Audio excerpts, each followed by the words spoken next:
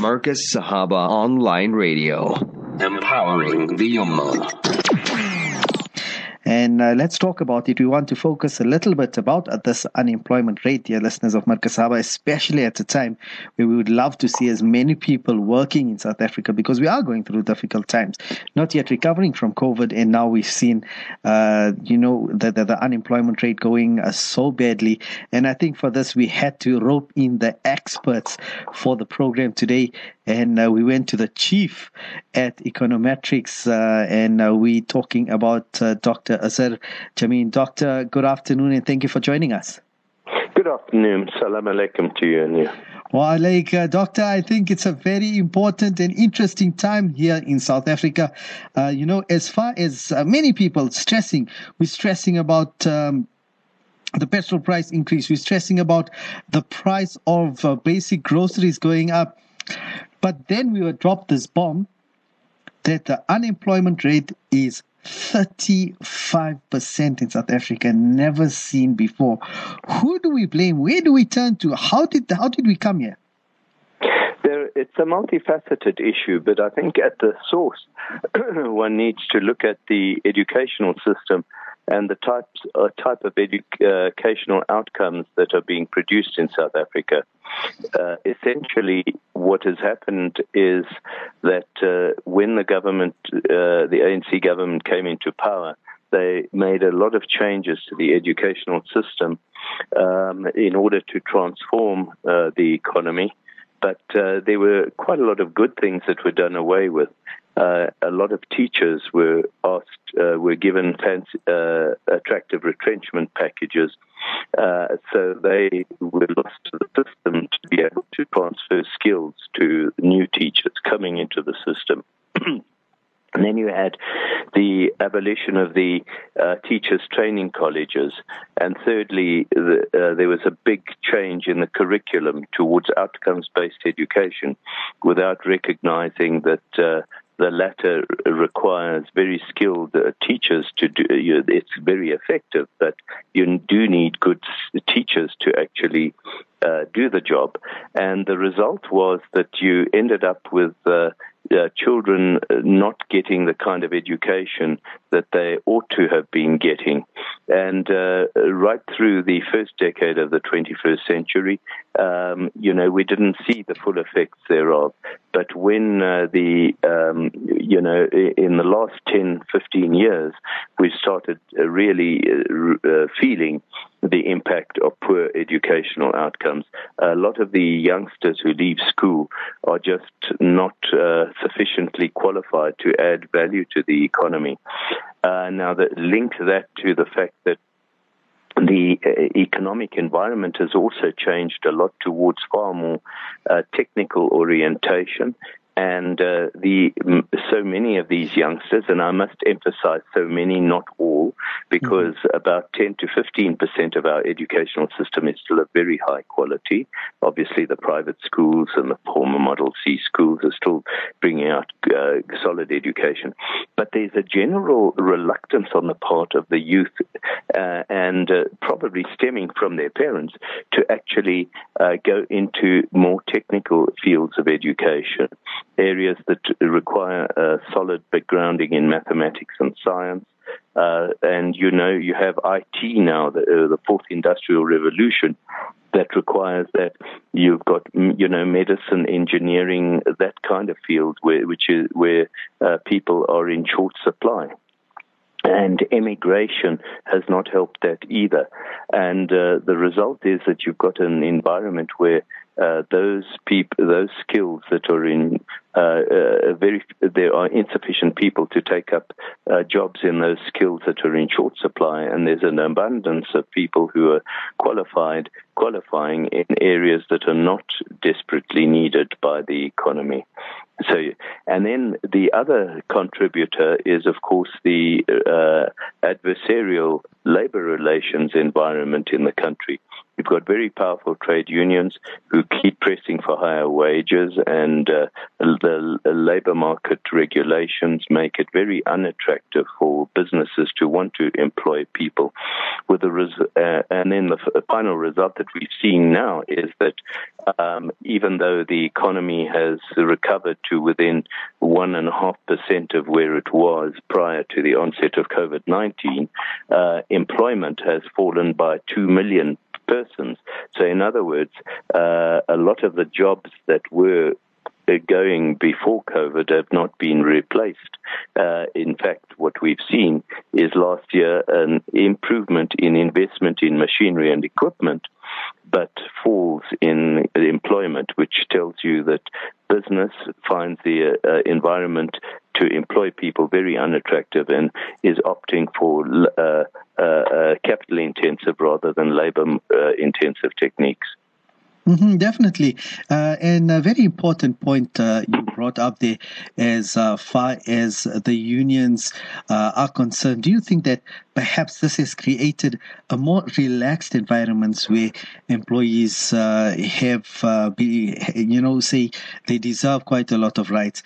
There's a very lot of, there's less production or output from the number of employees that we would have had a while back. We've seen other countries who are more stringent as far as this is concerned, and this leads to the economy booming.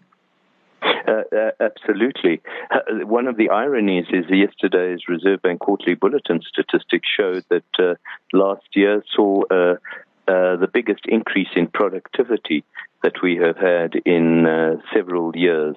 And there is one of the outcomes of business cutting back on workers that it feels were unnecessary. So those that are remaining and working in the economy are actually producing as much, but with fewer workers. So productivity has improved, actually. Well, definitely. And a person would say, we've seen recent strikes in terms of employing foreign nationals. And I think this has become a bit of a sore point in South Africa, with many people claiming that, this is the reason there's a lack of jobs, because I'm going to say in inverted commas that the foreigners are taking the jobs. And this is a song that has been sung quite often recently. And do you think this is a bit of a factor? Look, I can't say who's right and who's wrong. It may be a factor in certain places. In other instances, there's been an aversion to allowing skilled foreigners coming into the country, which is a shame, because, and together with black economic empowerment, which really basically prevents a lot of skilled white children working effectively in the economy, you are denying the economy the ability to get skills transfer going to the up and coming black population of the then eventually these people are often given jobs that are beyond their capability and their capacity, and that leads to inefficiencies, but also, an unproductive workforce. And nowhere is this more visible than in the public sector, especially in the municipalities, where so many people are being employed there, and yet the outcomes leave much to be desired in terms of absence of service delivery. Well, definitely, and I feel like there's a sort of complacency, if you will, in terms of the workplace, because there isn't. We've seen corruption at the highest level, where people are just not, being not reprimanded, but sort of paying for their sins. People are not being punished enough, and this is filtering through down into to the lower workers as well, or not lower workers, but we've seen people at the highest level getting away with non-service delivery, and it's filtering through, and I think this is harming the economy. But as usual, we see fingers being pointed there, and it's becoming a bit hard to find a way forward. How do we break this deadlock of wiping out this complacency to say, no, there has to be some sort of accountability for lack of performance? Well, unfortunately, the political environment has not been conducive to this because politicians, the people in charge, there's so many of them have been themselves very guilty of corrupt practices. And so those who follow them say, well, why must I toe the line when so-and-so is enriching himself and without doing very much work? I might as well follow the same example. And the whole tradition of the way in which you uplift your income and wealth and ability and living standards is through hard work. That seems to have gone by the by, and instead you've got theft and corruption that's taken over to a large extent. And the example has come from the very top, unfortunately.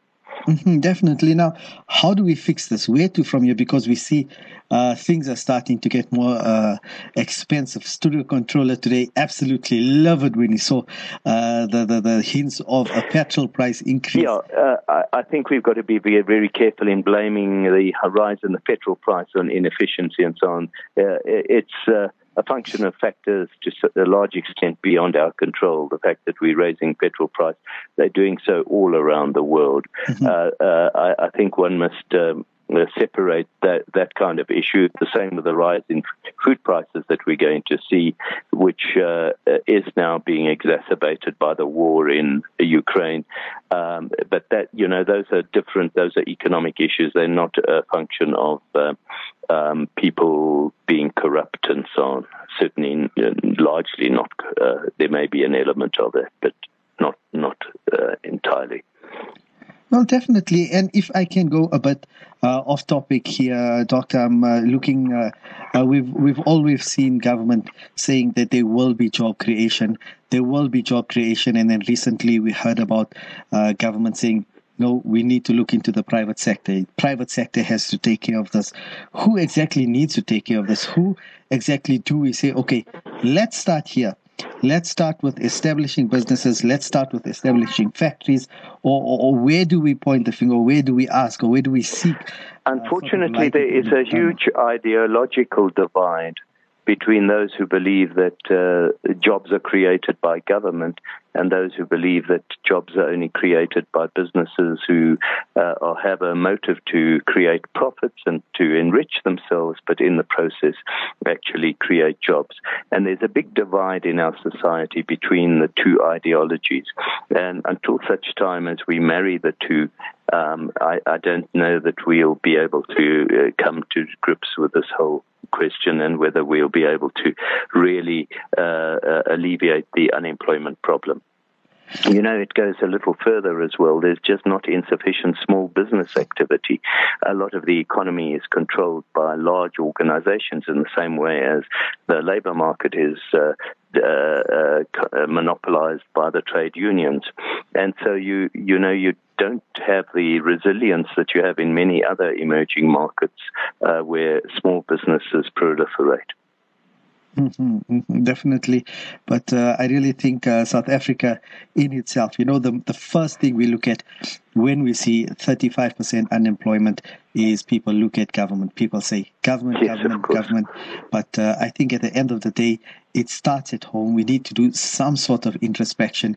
We need to look at the youth. Why are there so many youth on the street? Why are there so many people not pursuing? There needs to be a sort of pressure created in the market. There needs to be a sort of demand for skills, which is just not there. And we've said this before, is in terms of education, instead of bettering the quality of education, we're lowering the pass rate, and that really isn't a cure for this pandemic of lack of education we have in South Africa. But I think it really needs to start within, and I think South Africa, especially our youth, especially our educators, and South Africa as a whole needs to pull up their socks. Absolutely. And, it starts also from society itself. With a lot of the youth, with the black youth, you have only 31% living with both parents. So, it starts at the home from that level.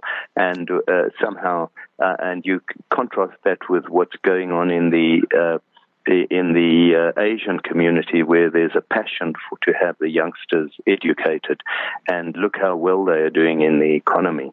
And but you need the same kind of passion within the black society. Well, definitely, Doctor, and I think, this unemployment rate is more than just figures. It's a societal issue, and it has to start somewhere. I think South Africans do need to buck up, but we're really grateful that you made time for us, Dr. Azar. I know a very busy individual you are, and I think we had to find the root cause of this, sitting down and thinking, no, we have to discuss and we have to find the root cause, and I think we did. Professor or Doctor, we say thank you once again for making time for us, and we wish you all the best. Shukran. Thank you very much for having me. Have a great afternoon. Right. Bye. That was Dr. Azar Jammine, and this is what I like, and this is what we wanted to hear. Where does this problem lie? Because first thing you'll see, you meet people outside, you discuss this outside the masjid as well, and they say, first thing you think of, government. But is it government? Are we creating the demand for good quality employment, or are we just seeing? And it's a hard one to fix, because we're seeing it at government level. Are people fitting the requirements for getting hired for a job, or is it that age-old case of it's not a matter of what you know, it's a matter of who you know, and that is starting to come back and bite us big time, dear listeners of Markaz Sahaba Online. We're going to leave it at that, inshallah. Markaz Sahaba Online Radio, empowering the Ummah.